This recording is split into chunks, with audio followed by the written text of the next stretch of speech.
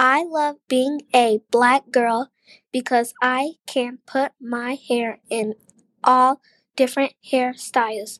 And I know that I can put mine to anything, and I am special. I just think of something that I want to make and I do it.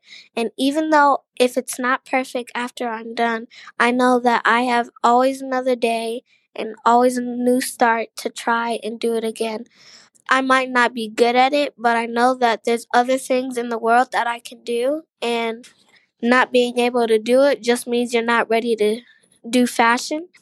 I just want to have a great career, own my own company, share money with my family, my dad, and people who need it. But other than that, I'm grateful that I know that I can be able to do fashion if I want.